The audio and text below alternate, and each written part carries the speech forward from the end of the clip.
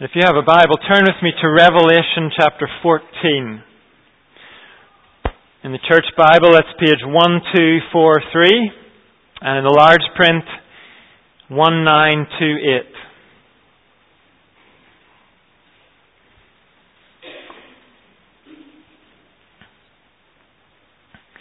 Before we read chapter 14, I want to take a moment to try to show how it belongs very much with chapters 12 and 13, which we've looked at in the two previous weeks. Chapter 12 showed us that Satan was defeated by Jesus' death and resurrection. As a result of that, he was thrown down to the earth. He was thrown to the earth where he will now wage war on the church. That's his activity at the present time. He will wage war in the church until Jesus comes back. And then chapter 13 showed us how Satan wages war. He does it through representatives. We were shown in chapter 13 two of his representatives, the beast from the sea, who comes with Satan's aggressive power in this world, and then the beast from the land, who comes with Satan's subtle, seductive approach. We saw that both those beasts have many incarnations throughout history. They keep coming back in different individuals and different governments and regimes and institutions throughout history. And both beasts have exactly the same aim: to lead men and women away from worshipping the Lamb who was slain. The first beast we saw tries to lead people away from the Lamb by violence and the threat of violence. The second beast tries to achieve exactly the same thing by deceiving people through seduction and temptation. Now, today we do not see too much of the first beast here in our part of the world. We might see a glimpse of him now and again, but in general, it's the second beast you and I have to be alert for.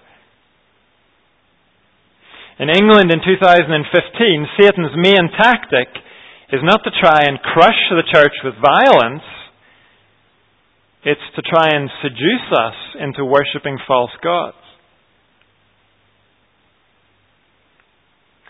Satan doesn't come and say, "I'm Satan, bow and worship me."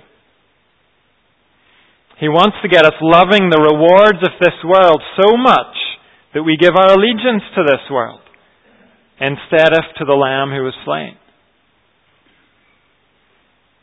And when we do that, Revelation 13 said, when we give our allegiance to this world and everything it offers, actually, we're really bowing and worshipping Satan. That's where chapter 13 left us. But chapter 14 is a vital part of the picture. Because chapter 14 takes us right to the end of the line. It shows us the harvest at the end of the age. It takes us beyond the temptations and the pressures of the present, and it shows us two different endings to the story. First, it shows us how things end up for those who give their allegiance to the Lamb. Then, how things end up for those who give their allegiance to the beast. So chapter 14 is here to say to us for the next few moments, forget the things that are attractive to you right now. Forget the things that seem most important in this moment. And instead look ahead to how things end up when you side with the Lamb or when you side with the beast. If we'll listen to chapter 14, we will make the right choices today because we know the end result of the choices we make today. So let's read chapter 14.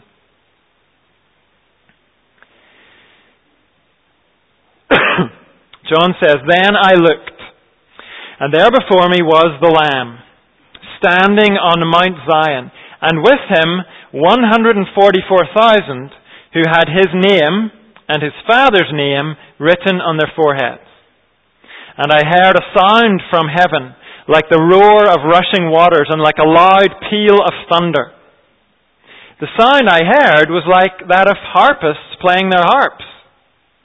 And they sang a new song before the throne and before the four living creatures and the elders. No one could learn the song except the 144,000 who had been redeemed from the earth. These are those who did not defile themselves with women, for they remained virgins. They follow the Lamb wherever he goes. They were purchased from among mankind and offered as first fruits to God and the Lamb.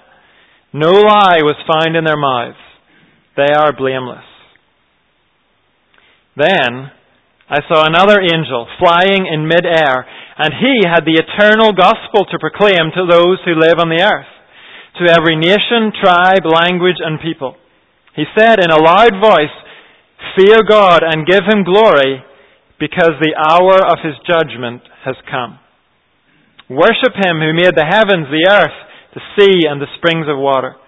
A second angel followed and said, "Fallen, fallen is Babylon the Great, which made all the nations drink the maddening wine of her adulteries." A third angel followed them and said in a loud voice, "If anyone worships the beast and its image and receives its mark on their forehead or on their hand, they too will drink the wine of God's fury, which has been poured full strength into the cup of his wrath. They will be tormented with burning sulfur in the presence of the holy angels and of the Lamb.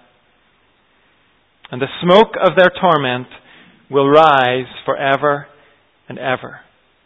There will be no rest, day or night, for those who worship the beast and its image, or for anyone who receives the mark of its name." This calls for patient endurance on the part of the people of God, who keep his commands and remain faithful to Jesus. Then I heard a voice from heaven say, "Write this, blessed are the dead who die in the Lord from now on.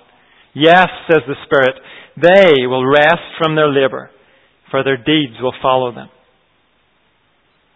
I looked, and there before me was a white cloud, and seated on the cloud was one like a son of man, with a crown of gold on his head and a sharp sickle in his hand. Then another angel came out of the temple and called in a loud voice to him who was sitting on the cloud, "Take your sickle and reap, because the time to reap has come, for the harvest of the earth is ripe." So he who was seated on the cloud swung his sickle over the earth, and the earth was harvested. Another angel came out of the temple in heaven, and he too had a sharp sickle. Still another angel, who had charge of the fire, came from the altar and called in a loud voice to him who had the sharp sickle, "Take your sharp sickle and gather the clusters of grapes from the earth's vine, because the grapes are ripe." The angel swung his sickle on the earth, gathered its grapes, and threw them into the great winepress of God's wrath. They were trampled in the winepress outside the city, and blood flowed out of the press, rising as high as the horses' bridles for a distance of 1,600 stadia. This is God's Word. Chapter 14 describes the harvest at the end of time. First, the harvest of those who side with the Lamb. Then the harvest of those who side with the beast. So first, in verses 1 to 5, the harvest of those who side with the Lamb. Verse 1 says, "Then I looked, and there before me was the Lamb, standing on Mount Zion, and with him 144,000 who had his name and his father's name written on their foreheads." We know from earlier in the book, the Lamb here is the risen Jesus. And here John sees him standing on Mount Zion. Zion was used in the Old Testament as another name for Jerusalem. And the book of Revelation looks forward to a new Jerusalem, an eternal city where God dwells with His people forever. The end of Revelation is going to describe that city in detail when we get there. And it's that heavenly, eternal city that's being spoken about here. But at this point in the book, the focus is not on what the city is going to be like. The focus is on who's going to be there. 144,000 who have the Lamb's name and His Father's name written on their foreheads. We have been introduced to this group before, back in chapter 7. And we spent a good deal of time there thinking about what it all meant. And so the question we can ask again is, who are they? Who are these people? The answer is given down in verse 3. They are those redeemed from the earth. This redemption was explained in Revelation chapter 5. John saw those round God's throne in heaven singing a new song. They were singing to the risen Lamb, and the words of the song went like this. You are worthy to take the scroll and open its seals, because you were slain, and with your blood you purchased for God persons from every tribe and language and people and nation.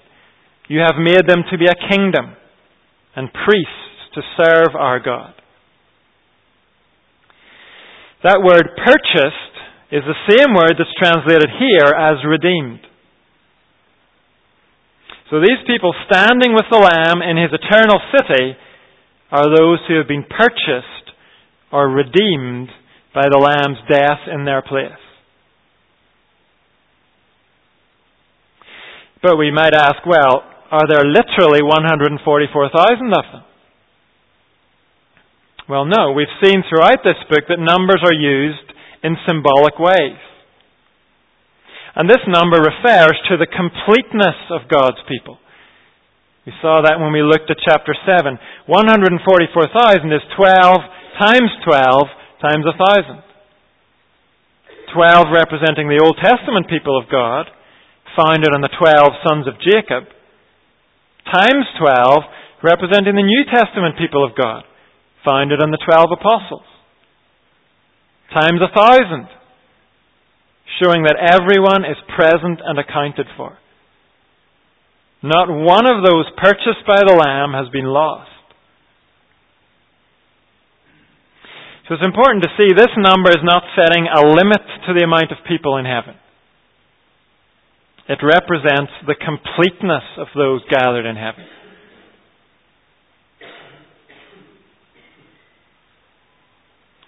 Then what about this statement that the names of the Lamb and His Father are written on the foreheads of these redeemed people? Well, this is the alternative to what we read in chapter 13. Look back just a little bit to chapter 13, verse 16. In a passage speaking about the beast.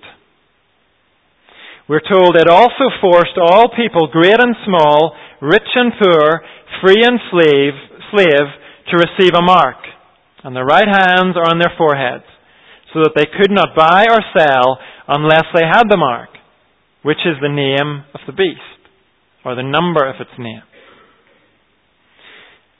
So the point is, everybody has a mark. Either the beasts or the lambs. There is no third group, according to Revelation. There's no unmarked group. It doesn't matter whether you intend to get the beast's mark. If you don't take the lamb's mark, you have the beast. And as we saw last week, this is about allegiance and ownership. It's not some kind of visible mark on your skin. The point is, who has your allegiance? Who owns you? The beast or the lamb? You can't opt out. You are siding with one or the other. Everybody has a mark. Here in verses 1 to 5, we're being shown those who gave their allegiance to the Lamb. In spite of all the pressure to side with the beast, whether that pressure came in the form of aggression and violence, or whether it came in the form of seduction and temptation, these are the men and women who endured what the beast threw at them. And they did it for the reward of an eternity with the Lamb. Look how their endurance is described for us down in verse 4. These are those who did not defile themselves with women, for they remained virgins. They follow the Lamb wherever he goes. What does that mean? Are we supposed to understand from this that only male virgins go to heaven? Are we being told here that sex defiles us? Well, if that was what was being said, it would certainly contradict the rest of Scripture, where sex in the context of marriage is seen as a very, very good thing. In fact, the key to understanding this is to remember we're reading a book full of pictures and symbols. This is a book where Jesus, remember, has been pictured as both a victorious lion and a slain lamb. Although physically Jesus is neither a lion or a lamb, he's a man. This is a book where churches are described as lampstands, and prayers are pictured as incense. So it shouldn't be a big surprise to find those who give their allegiance to the Lamb being described as virgins. This is not about physical virginity. It's a picture of some kind of purity from defilement. But it's not explained for us here.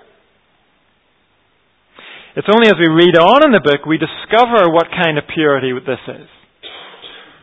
Later on in this chapter we're introduced very briefly to Babylon. But it's not until chapter 17 that we find out who Babylon is. It's not the geographical city of Babylon.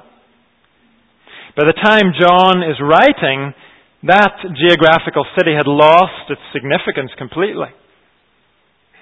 But because of Babylon's past history, as a place that set itself up against God, Babylon is used in Revelation to represent any place that sets itself up against God. And in chapter 17, Babylon is called the Great Prostitute.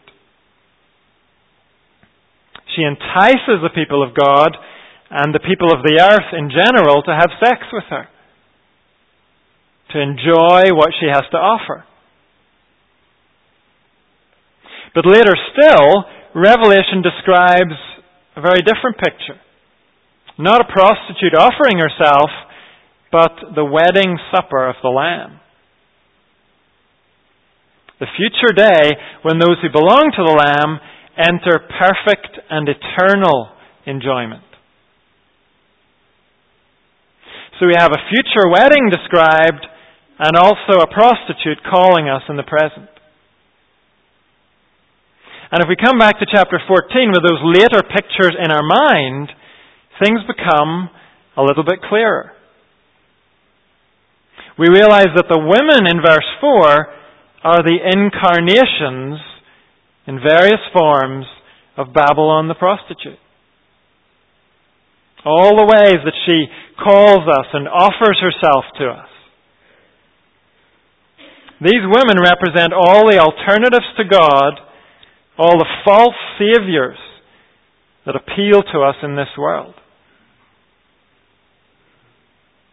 And the reference to the virginity of the 144,000, that's another way of saying they didn't give themselves to the prostitute. They kept themselves for the wedding supper of the Lamb. They remained loyal to the Lamb.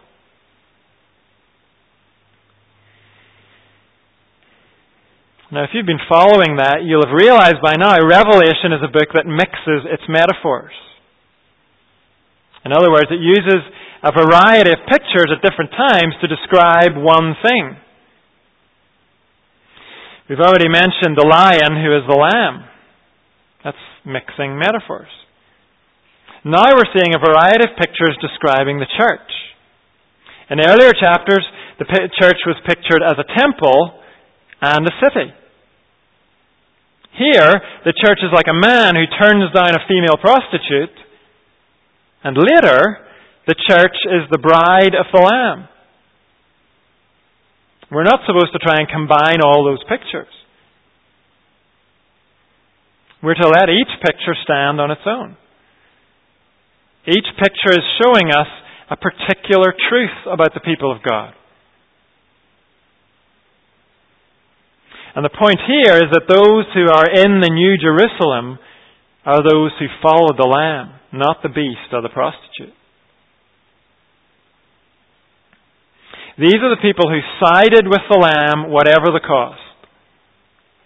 And now they were with the Lamb. They're singing the new song of the Lamb. They are the first fruits of the harvest at the end of the age. In the Old Testament, the first fruits of the harvest were brought to God. They were set apart for God, and they were received by God at the temple in Jerusalem. Here we're seeing the harvest at the end of time. And the first fruits are not grain or wheat. The first fruits are men and women who are received by God. And they are received in the New Jerusalem. We're told that no lie was found in their mouths. They are blameless.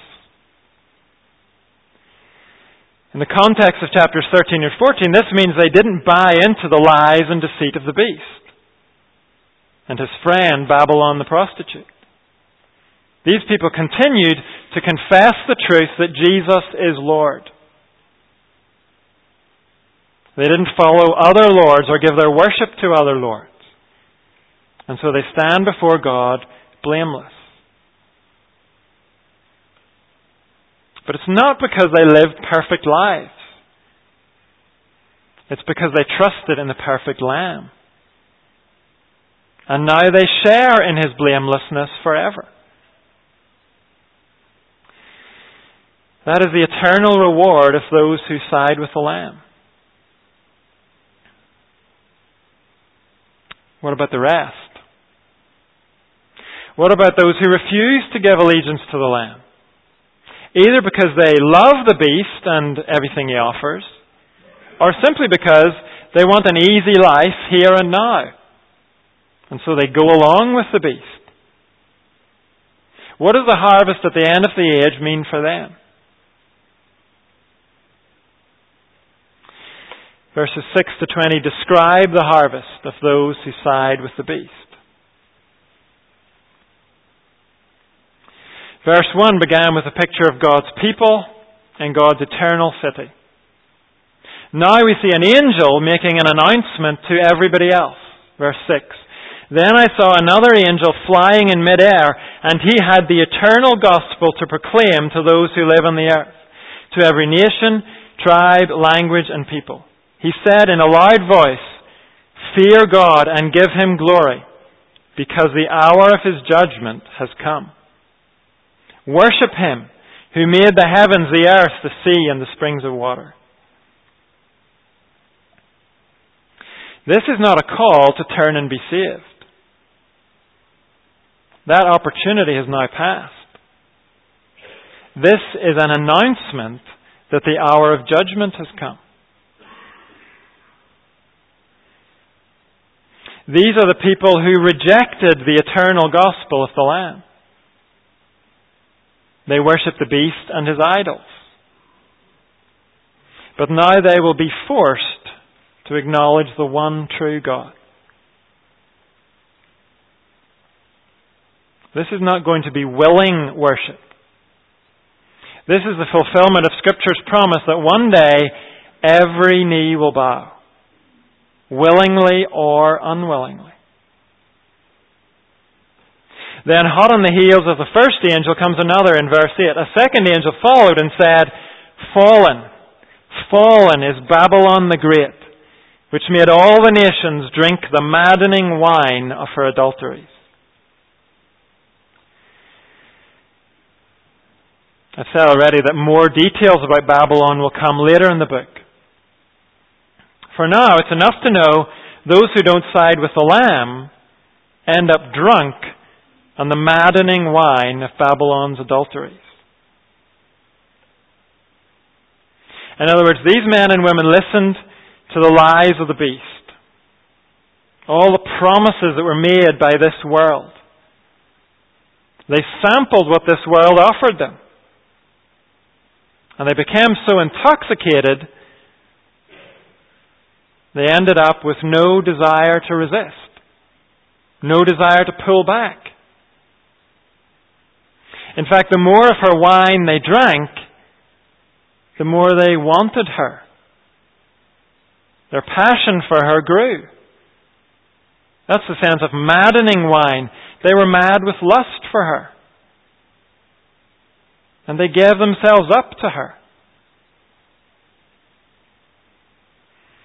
This picture uses alcohol and sex.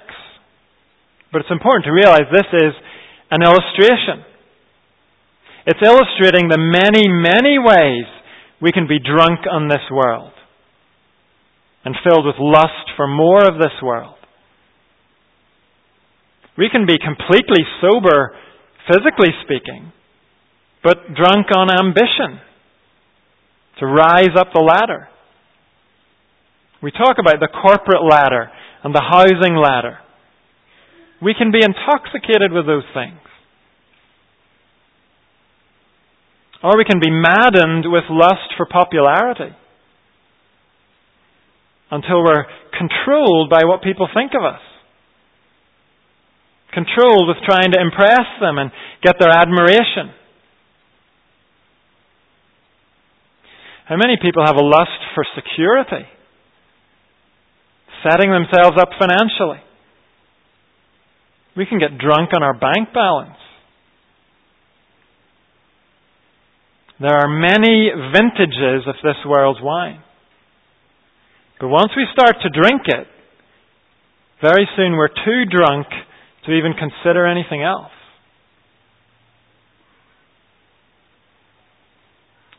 Drunk people tend to be single-minded. How can I take up my cross and follow Jesus when I need people to like me?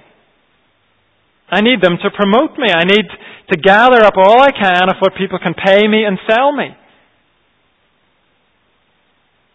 How could I even think about Jesus? On one level, this is just another way of saying what chapter 13 said. The beast wants our allegiance. But the added twist here is the drunkenness. No one gets to pick and choose how far they go with the beast. Some people think they can. They think they'll negotiate with him and they'll play his system to their own advantage. They think they'll take some of what he offers, but they're going to stay captain of their own ship. And they'll break free from him when they've had enough. But it doesn't work that way. His friend Babylon will get you drunk. And then you're going nowhere. Despite all of your good intentions.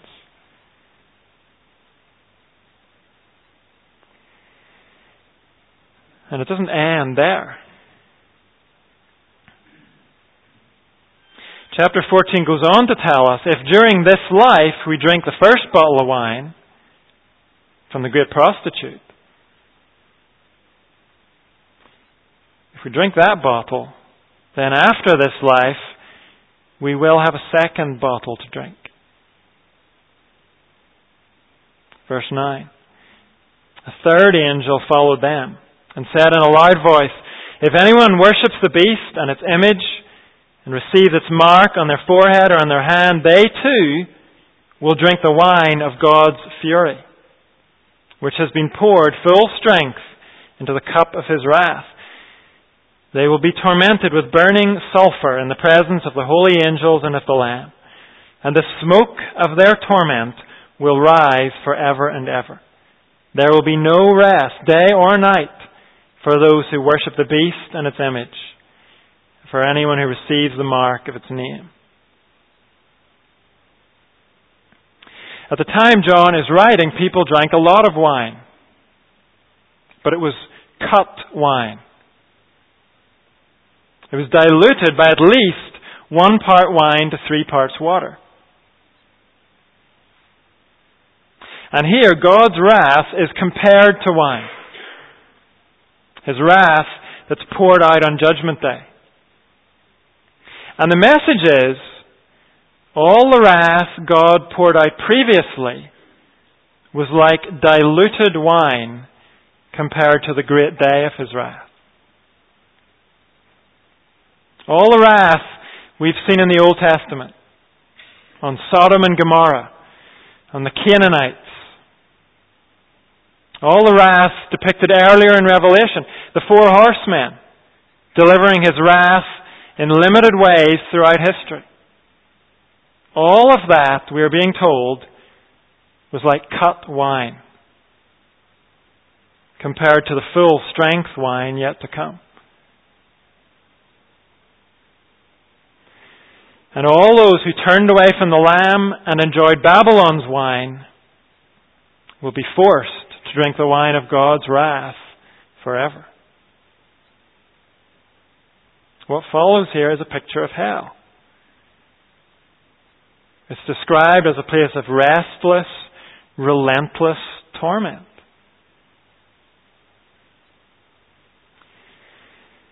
I said it's a picture of hell. Does that mean the stuff about sulfur and smoke are not literal? Well, think about it this way. When Revelation gives us a picture of something, it's using things we know to describe a greater reality. So, for example, when we saw the throne room of heaven in chapter 4, John struggled to describe what he saw. Because none of us have ever seen it. So he described it by comparing it to things we have seen. But does that mean then that the actual glory of God is less than the glory in John's description? No, the actual glory of God is much greater than John was able to describe. And it's the same with Revelation's descriptions of hell. It's described in terms of things we know. But the reality will be much worse than the picture. So there is no comfort at all to be found by reading what the Bible says about hell and saying, oh, it's just symbolic. It's symbolic of something far more terrible than the symbol.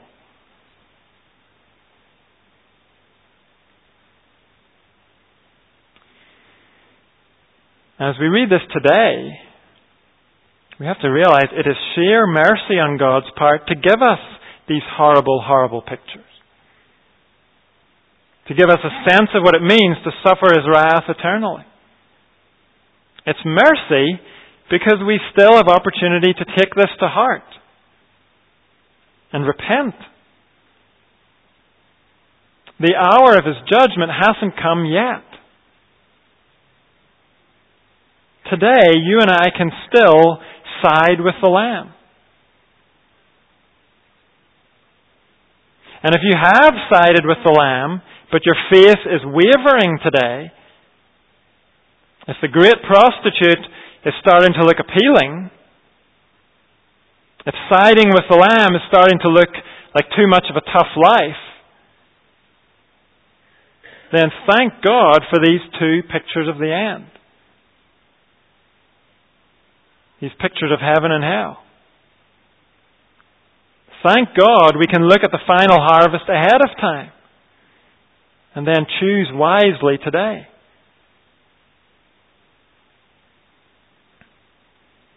That's what verse 12 calls us to do. This calls for patient endurance on the part of the people of God who keep His commands and remain faithful to Jesus. Then I heard a voice from heaven say, write this, Blessed are the dead who die in the Lord from now on. Yes, says the Spirit, they will rest from their labor, for their deeds will follow them. We've been told that in hell there is no rest.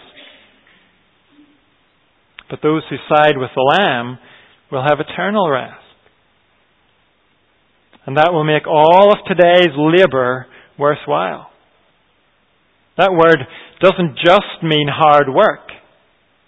It includes all the things that come our way because we follow the Lamb. Hardship, trouble, rejection maybe, difficulty. All of that will give way to rest.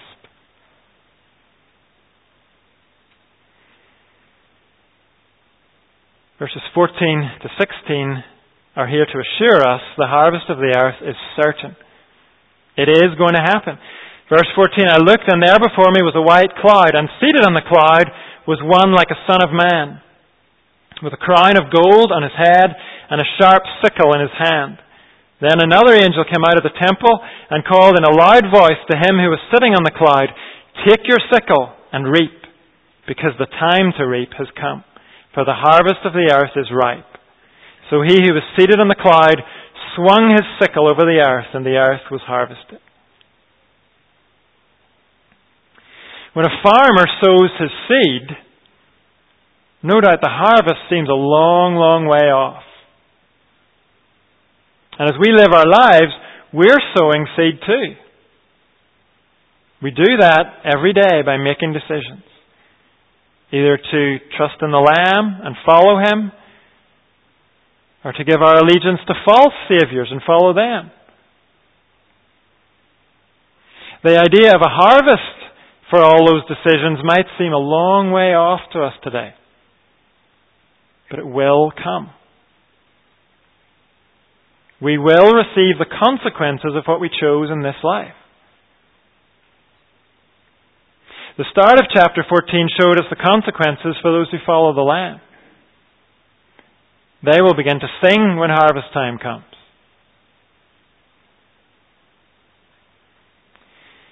But the rest of the harvest will be horrible. Verse 17. Another angel came out of the temple in heaven, and he too had a sharp sickle. Still another angel who had charge of the fire came from the altar and called in a loud voice to him who had the sharp sickle, take your sharp sickle and gather the clusters of grapes from the earth's vine, because the grapes are ripe. The angel swung his sickle on the earth, gathered its grapes, and threw them into the great winepress of God's wrath. They were trampled in the winepress outside the city, and blood flowed out of the press, rising as high as the horses' bridles for a distance of 1,600 stadia.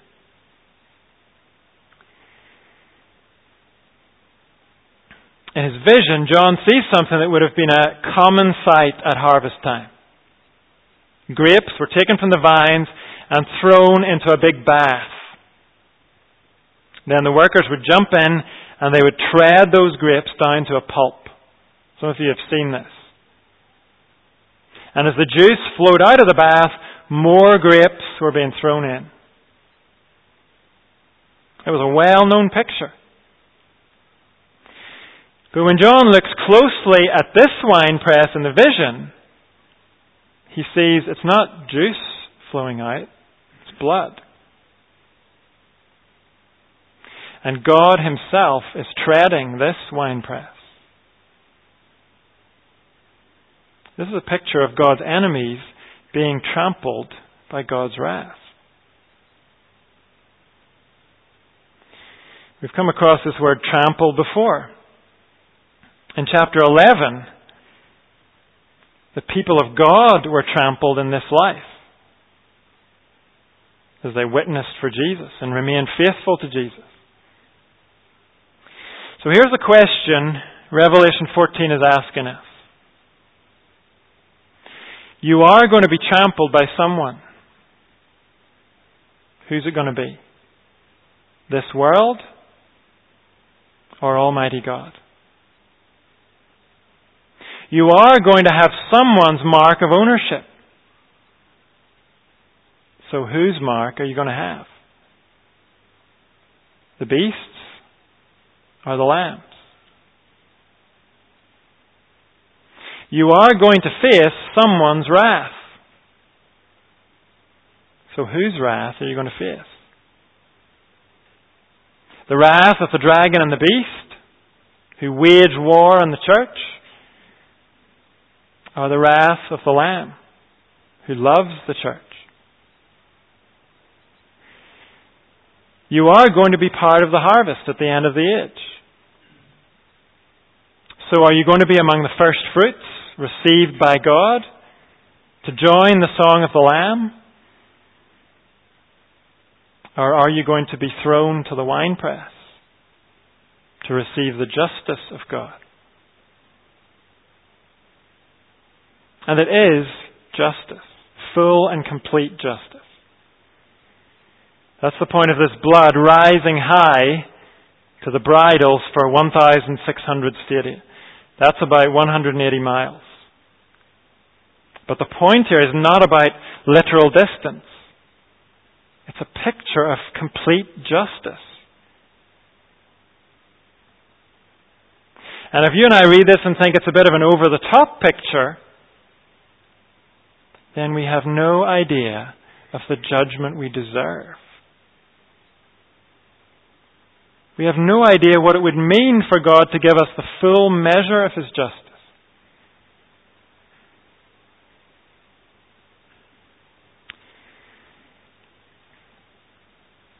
We don't like passages like this, do we?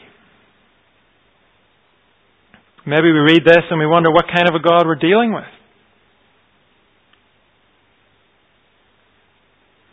We'll notice one little detail in verse 20. We're told that God tramples His winepress outside the city. This is the city we saw at the start of the chapter, the New Jerusalem, the eternal city.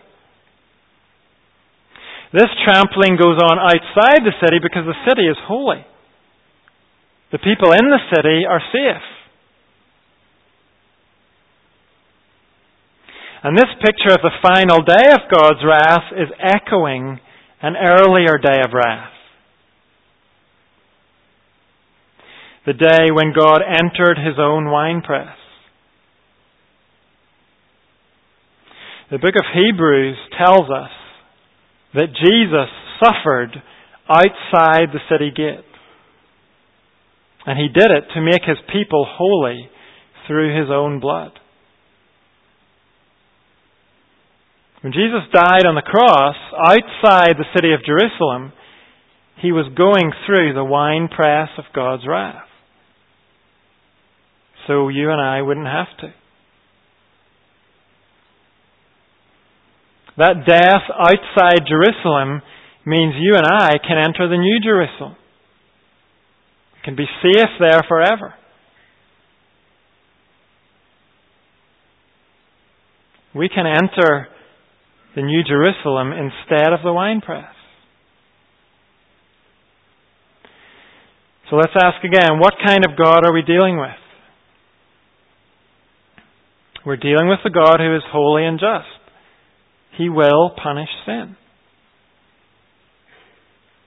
And we're dealing with the God who is love.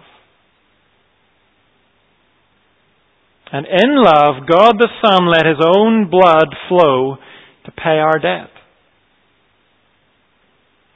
Today we live in the day of God's patience. Great patience and great grace. If we will put our trust in Jesus, we will join those redeemed from the earth by His blood. We'll be part of the harvest received by God. But if we make any other choice, we are choosing to side with the beast. Of course, we might not see it that way, but the Bible sees it that way.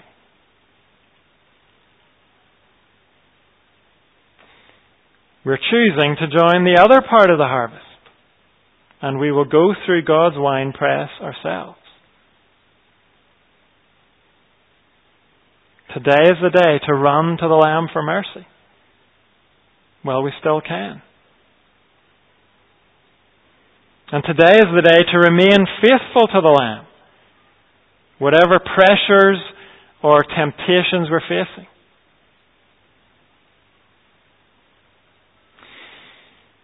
We're going to close by reminding one another that Jesus is our only shelter from the coming wrath.